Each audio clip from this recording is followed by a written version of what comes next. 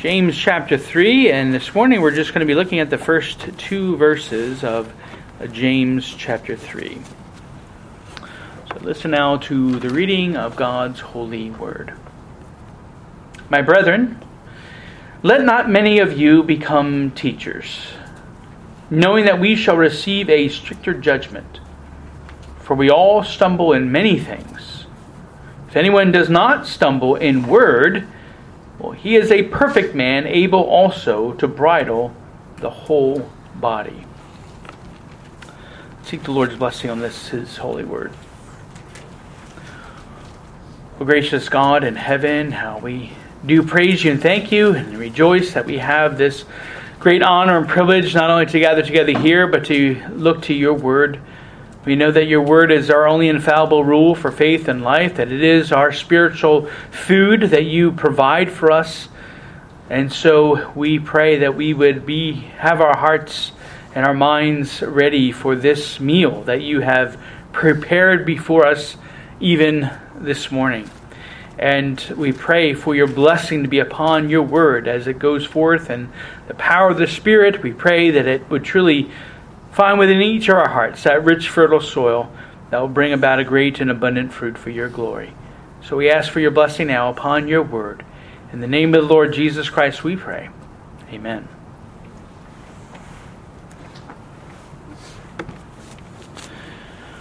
Well, for better or worse, teachers can often be one of the greatest influences in a person's life.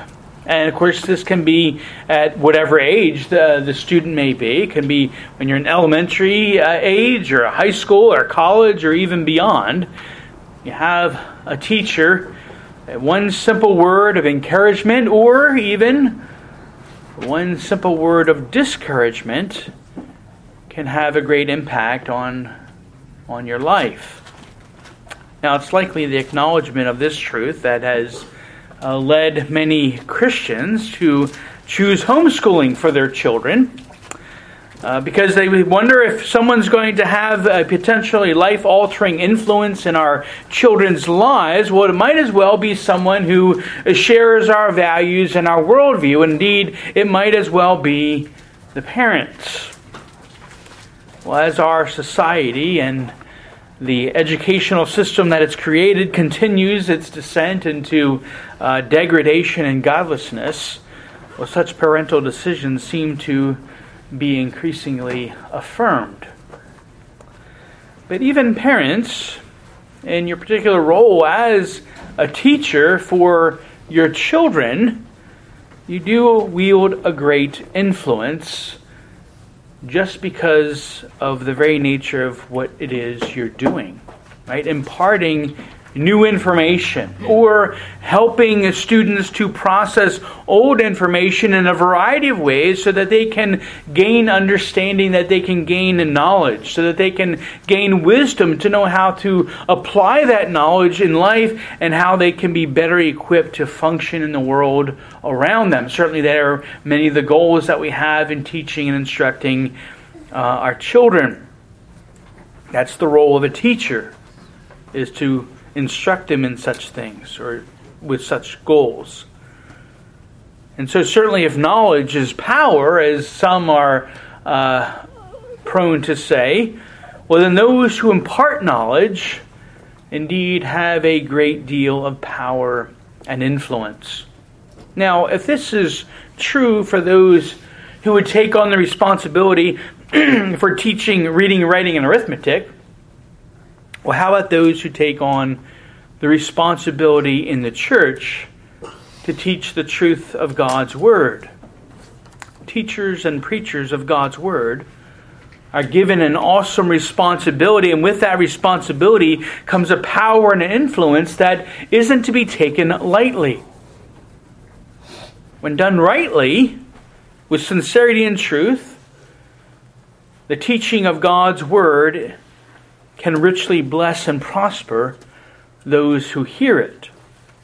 But when the Word of God is mishandled, either due to just sheer ignorance or due to purposeful deception, well, the effects can be eternally disastrous, not only for those who are taught, but even for the one who is teaching. And this is precisely what James seeks to warn teachers about in our passage this morning. Now, though the bulk of chapter 3 deals with the tongue, James here uses teachers as an example of the important power of the tongue and the words that it speaks, and the danger ahead for teachers who would seek to misuse that power. Now remember that James is writing primarily to a congregation of Jewish believers, and many of whom have been scattered to faraway places because of a persecution that broke out against the church, as we see in the early chapters of the book of Acts. And James has been emphasizing to these scattered believers, he's been emphasizing their need for consistency between their profession of faith and the way that they would live out their lives. And he makes this emphasis, even in the midst of persecution. He urges that it isn't enough to simply profess faith in Christ, but you must also openly live out that faith to the glory of God. And we live out this faith by doing good works to the glory of God, as we considered last time. Well, certainly a great good work that one could do would be to teach and preach God's Word. Right? To be faithful in spreading the gospel and sharing it with those around you, making disciples, and to do as Jesus commands in the Great Commission, teaching them to observe all that I commanded you. Right? That's what Jesus charged the disciples in the church, to take this, to baptize, to make disciples, and to teach them. Right? So teachers, he's calling for teachers. Teachers and preachers of God's Word, then, is certainly a good work.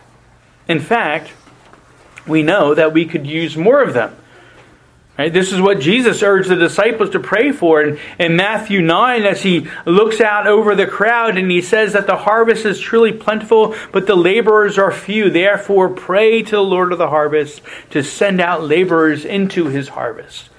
Right? So he's urging that we pray for those to be able to teach and to preach, to go out and to work in the fields to reap the harvest of souls that have been prepared. And so we need more workers. We need more teachers and preachers and those who will faithfully labor in the Word to bring in that harvest of souls that the Lord has prepared. Well, this is a need that we know all too well. There currently seems to be a shortage of pastors or teaching elders in the church.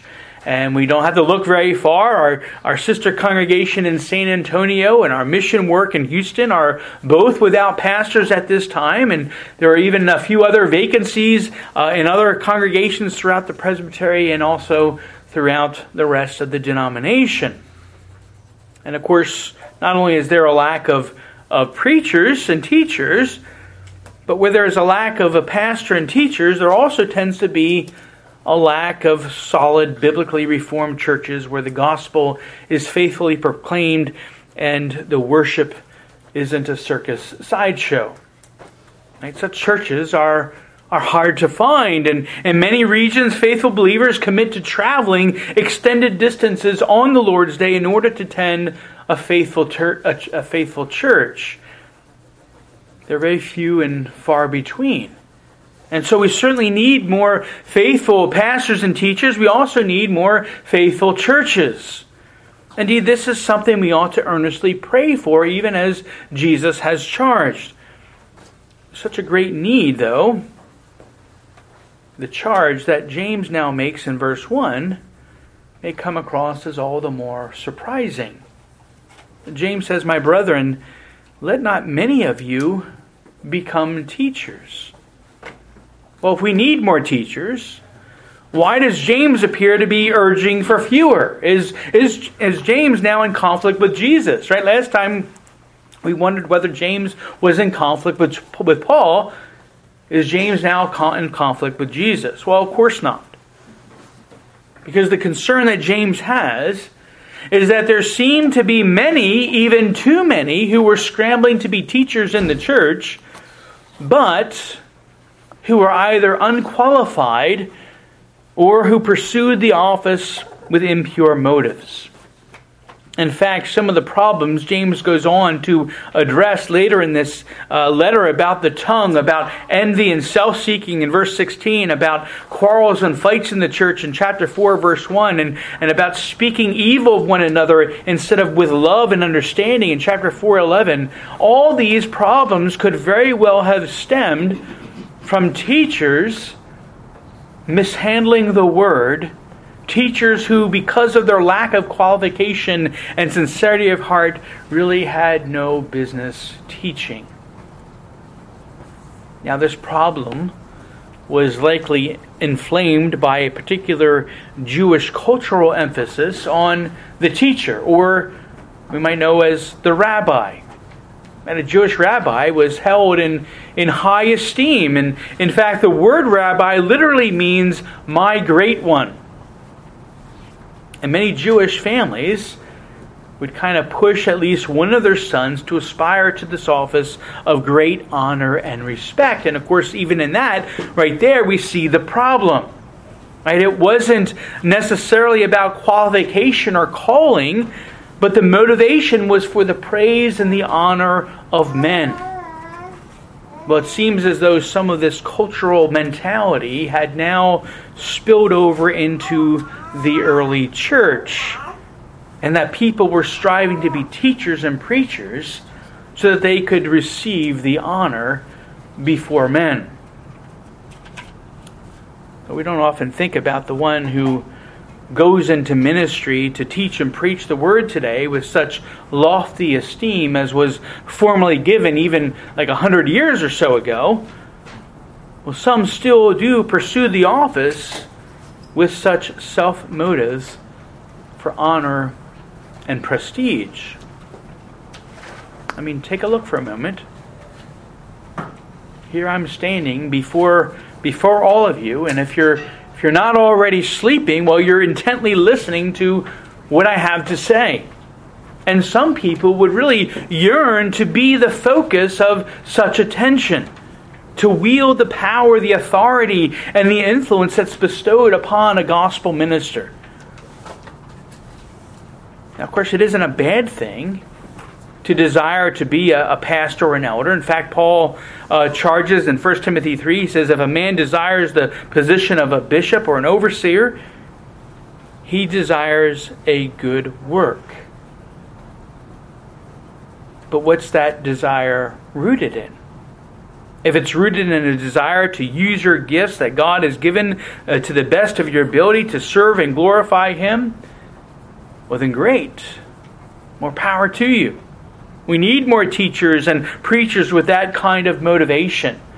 In fact, this is one of I believe it's one of the vows for ministers in the Reformed Presbyterian Church is that they, is as far as you know, is it for no selfish reason that you're pursuing this office, right? We have to vow that no, we're not pursuing it for these self-righteous and self-motivated reasons, but it's for the glory of God and the call of God upon us that we pursue this office.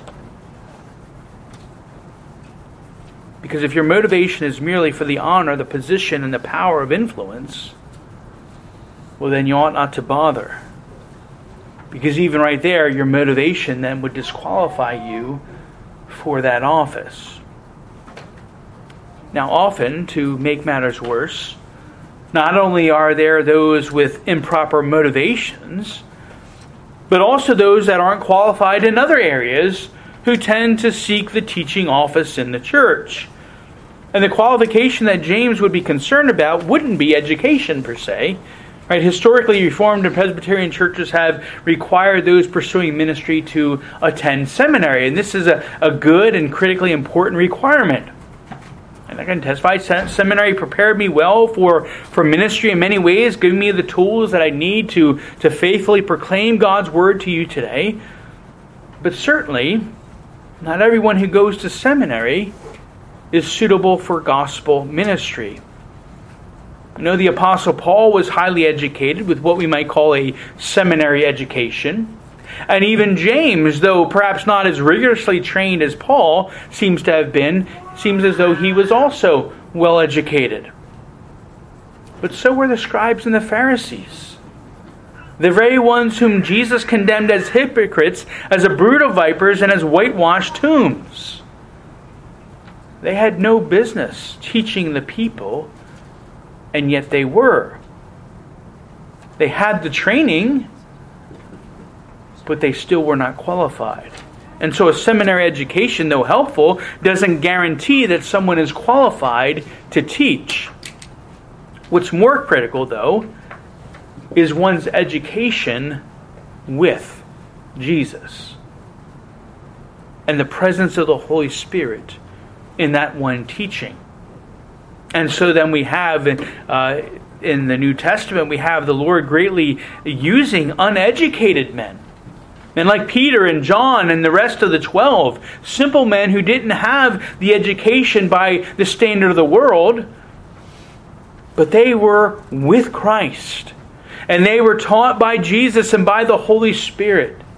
And they grew to spiritual maturity. And that becomes the key qualification of anyone who would seek office in the church. Which again is why Paul lists as a qualification for elders in 1 Timothy 3, not a novice or not a new believer, lest being puffed up with pride he fall into the same condemnation as the devil. The one who teaches and leads in the church must be mature in faith. And this maturity in faith is reflected not only in having the proper motivations for serving in the office, but also a consistency between the way one speaks and professes and how they would live their lives. And this, of course, has been James' concern all along. For all believers, not just for teachers. Right? That everyone would mature in faith. And it's a special concern, though, for those who would be teachers. And so James wants more teachers of God's Word. He wants more in the church who will faithfully proclaim the gospel. But he also realizes that not everyone has the gifts, the calling, the pure motivation, or the maturity to teach. And so he issues this warning, let not many of you become teachers.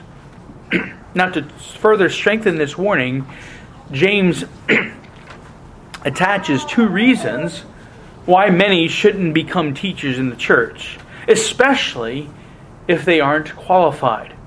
And the first of these he notes in the second part of verse 1, knowing that we shall receive a stricter judgment. Those who teach in the church will face a greater judgment on the day of judgment than those who don't. And so this makes the warning all the heavier and more severe. Because again, there are eternal implications at stake, not just for those who are taught, but for the one who's actually doing the teaching. With privilege and honor of office comes greater responsibility. And with greater responsibility, though, comes also greater accountability.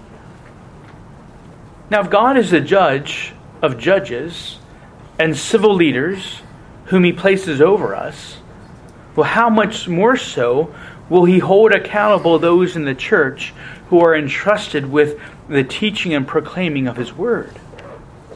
This was the instruction of Jesus, who taught His disciples about the faithful and unfaithful servants in Luke 12. And Jesus says, for everyone to whom much is given, for him much will be required. And to whom much has been committed, of him they will ask more. The greater responsibility and the greater duty, there is the greater accountability.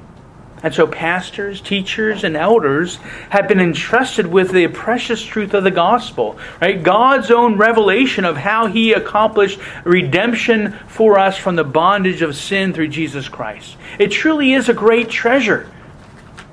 And those who are entrusted to teach others about it then are going to incur a stricter judgment.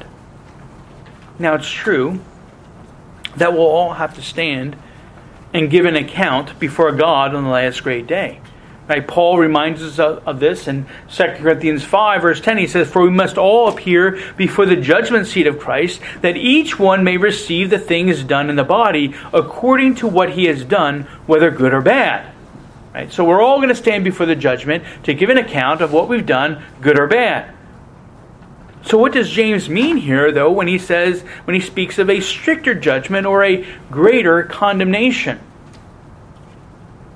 Well, the stricter judgment comes about because the one who teaches, again, has greater power and influence than one who doesn't teach. See, if you don't take on the responsibility of teaching, your influence, for better or for worse, is just going to be less. And on the day of judgment, you're only going to be held accountable for yourself. But for the pastor, for the elders, and the teachers in the church, they've been given a great responsibility to teach and instruct and to influence others in a positive way for the glory of God. And with such a great responsibility, on the last great day, pastors, elders, and other leaders in the church will have to give an account not only for their own lives and actions, but will also have to give an account of how their teaching and instruction influence the lives and actions of others.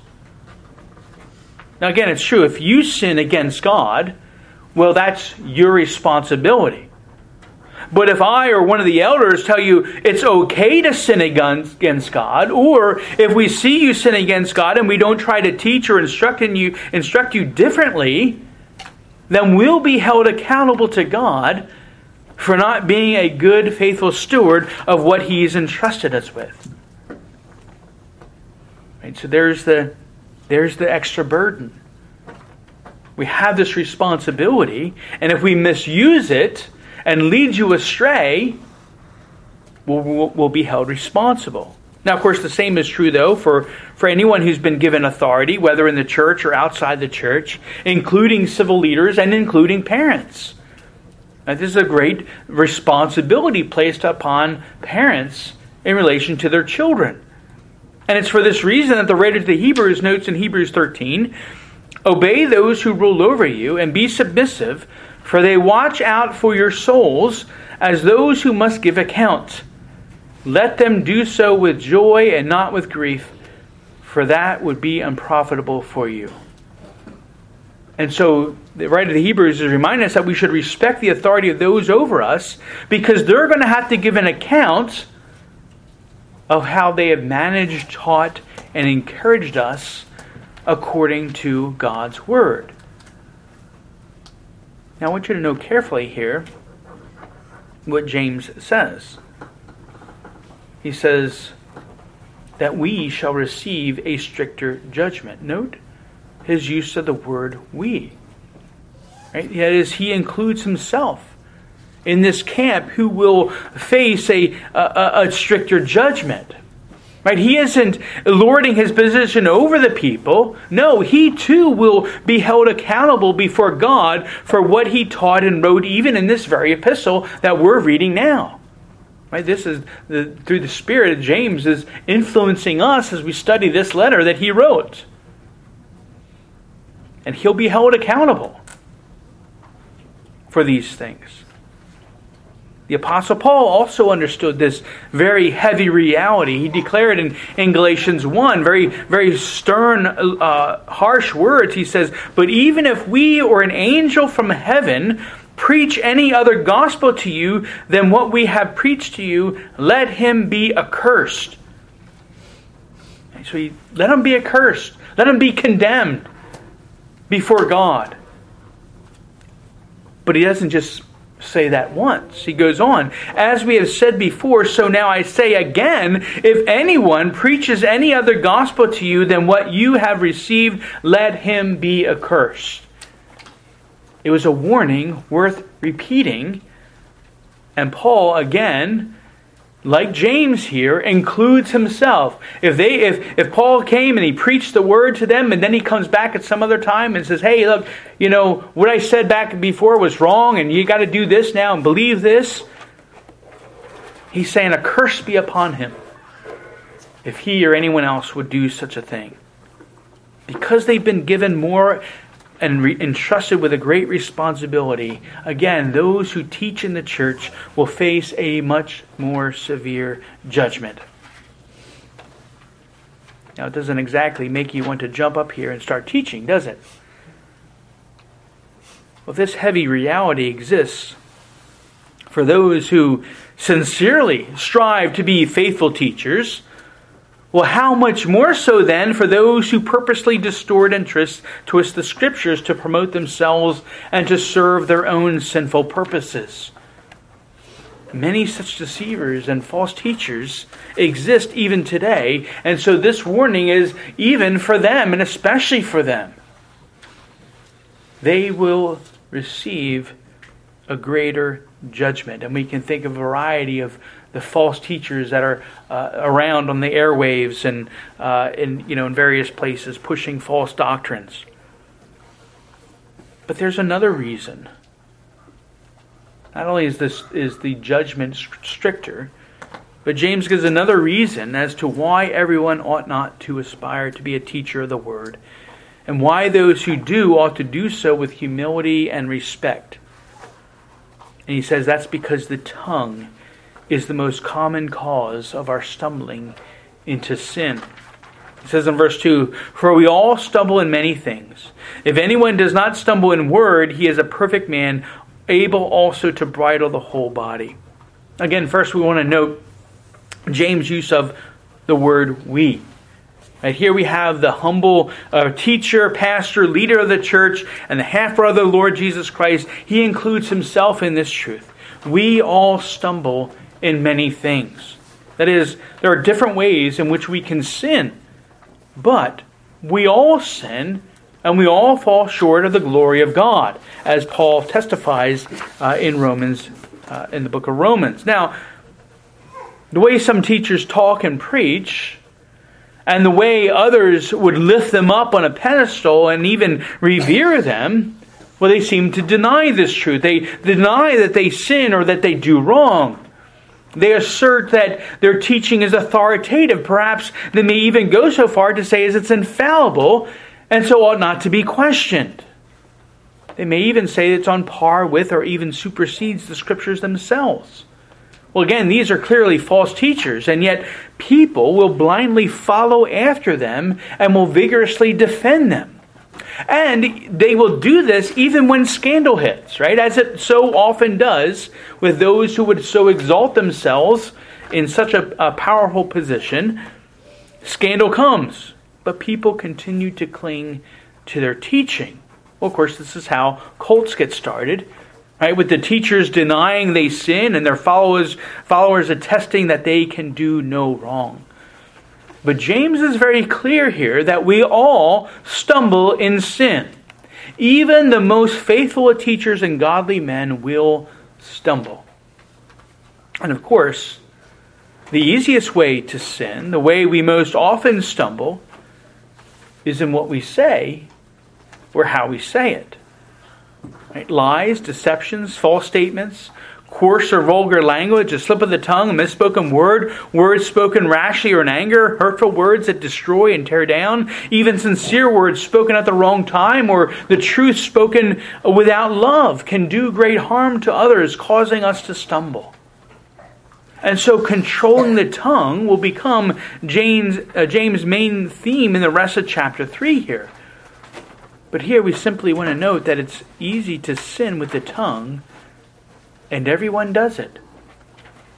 Well, this then puts teachers at a great disadvantage, right? Because the tongue is the very thing that they use most to communicate and teach. Right? Teachers speak words for a living. And if it's so easy to sin with the tongue, well, then teachers need to be able to control their tongue. Now, certainly for the good teacher, this ought to give great pause. Right? How easy it would be with just a few quick words to crush hope and to lead astray, to bring heartache and destruction. We ought to be mindful of that. And it's hard.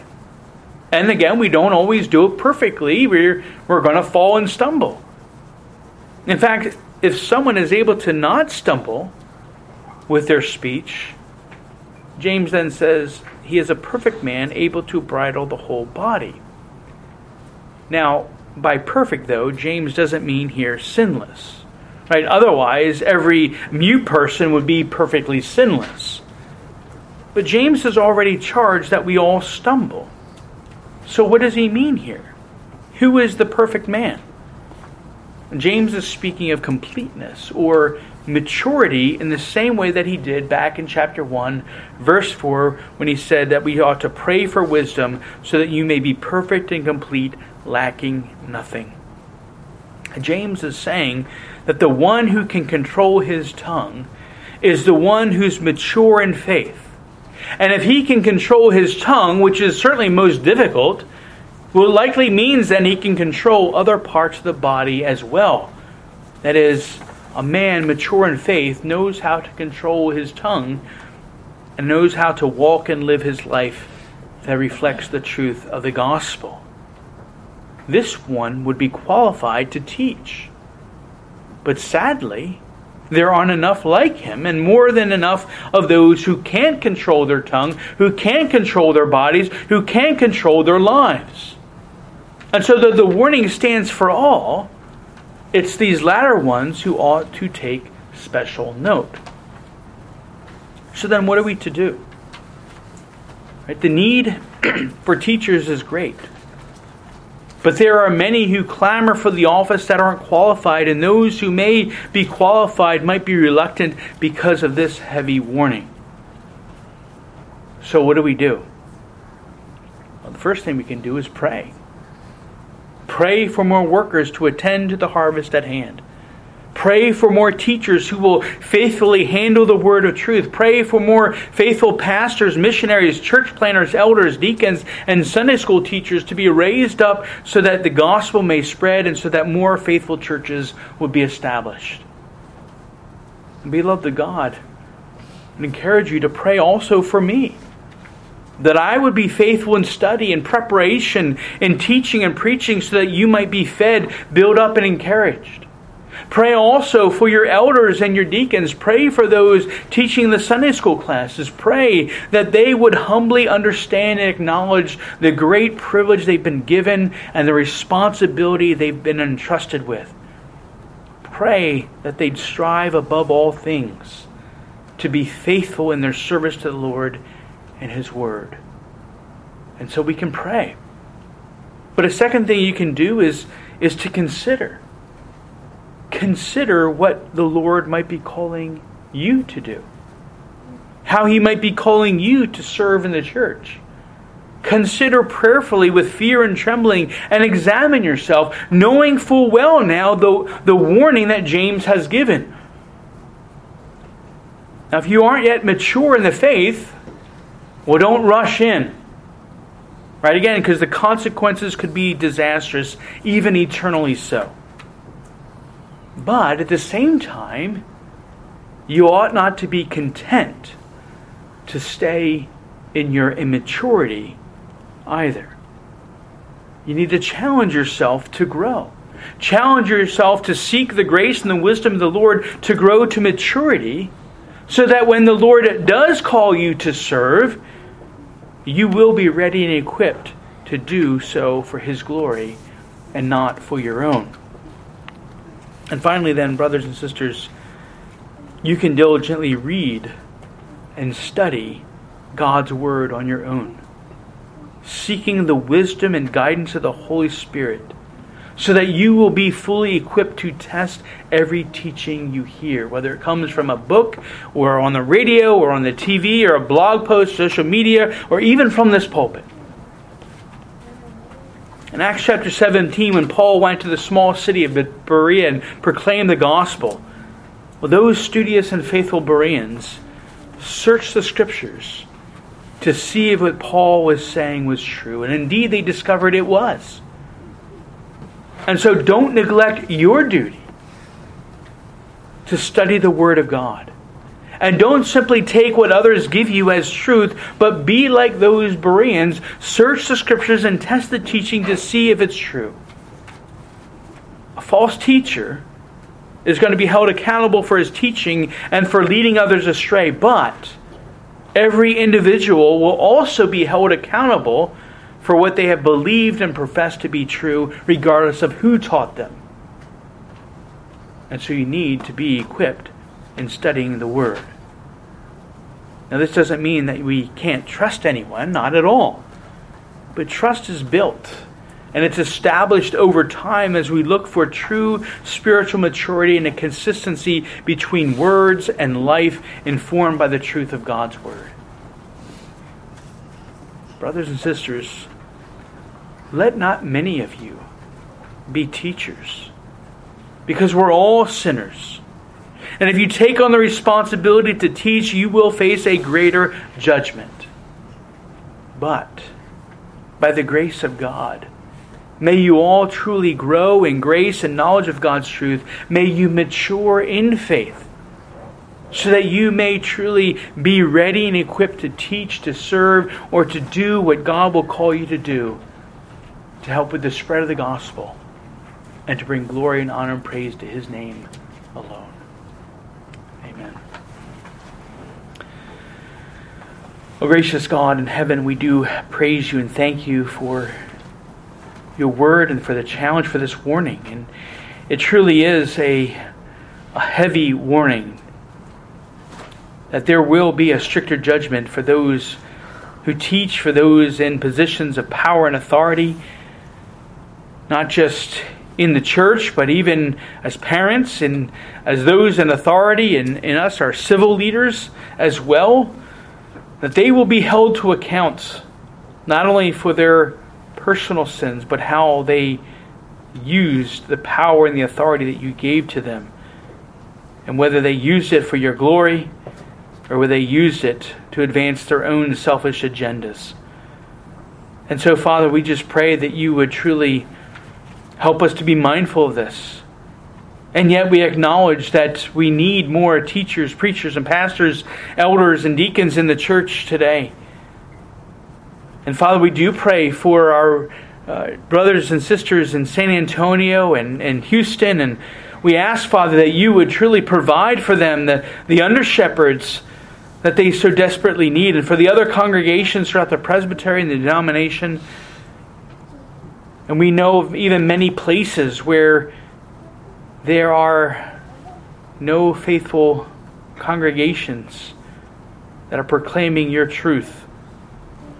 And so we pray, Lord, not only would you raise up those laborers, but that you would raise up these different fields to be harvested, and to be that the gospel might spread and be proclaimed throughout all the land. And we do pray, Father, for just each of us here, that you would help us to grow and mature in our own faith, that we be diligent students of your word, that we might be equipped thoroughly to test every teaching. And we know there's so many distortions of your truth in the world today, and some of them are very subtle. But we pray that we would study your truth, and that we would not take that for granted, and that we would test the Scripture, or test these teachings to see if they hold up to the standard of your Scriptures. So we praise you and thank you, Lord, as we're even reminded of the glorious gift that you've given to us in your word, that it truly is our only infallible rule, our standard for faith and life. And it truly is a standard. It's by the means by which we're to measure teaching, and by which we're to measure our lives and to be guided in them. Father, we pray that you would help us to be mindful of these things. And we pray that you would help us to continue to be a beacon of light in this community, and that as the word continues to go forth through here and other faithful congregations, and even throughout this region, the gospel would spread, and that there would be a true revival and renewal, a desire to serve you and to seek you out, even in the midst of a society that is increasingly growing wicked and in rebellion against you and your word. This will become all the more important. And so we pray that you would truly equip us, that you would impress these truths upon our hearts by your Spirit, drawing us all closer to yourself. In the name of the Lord Jesus Christ we pray. Amen.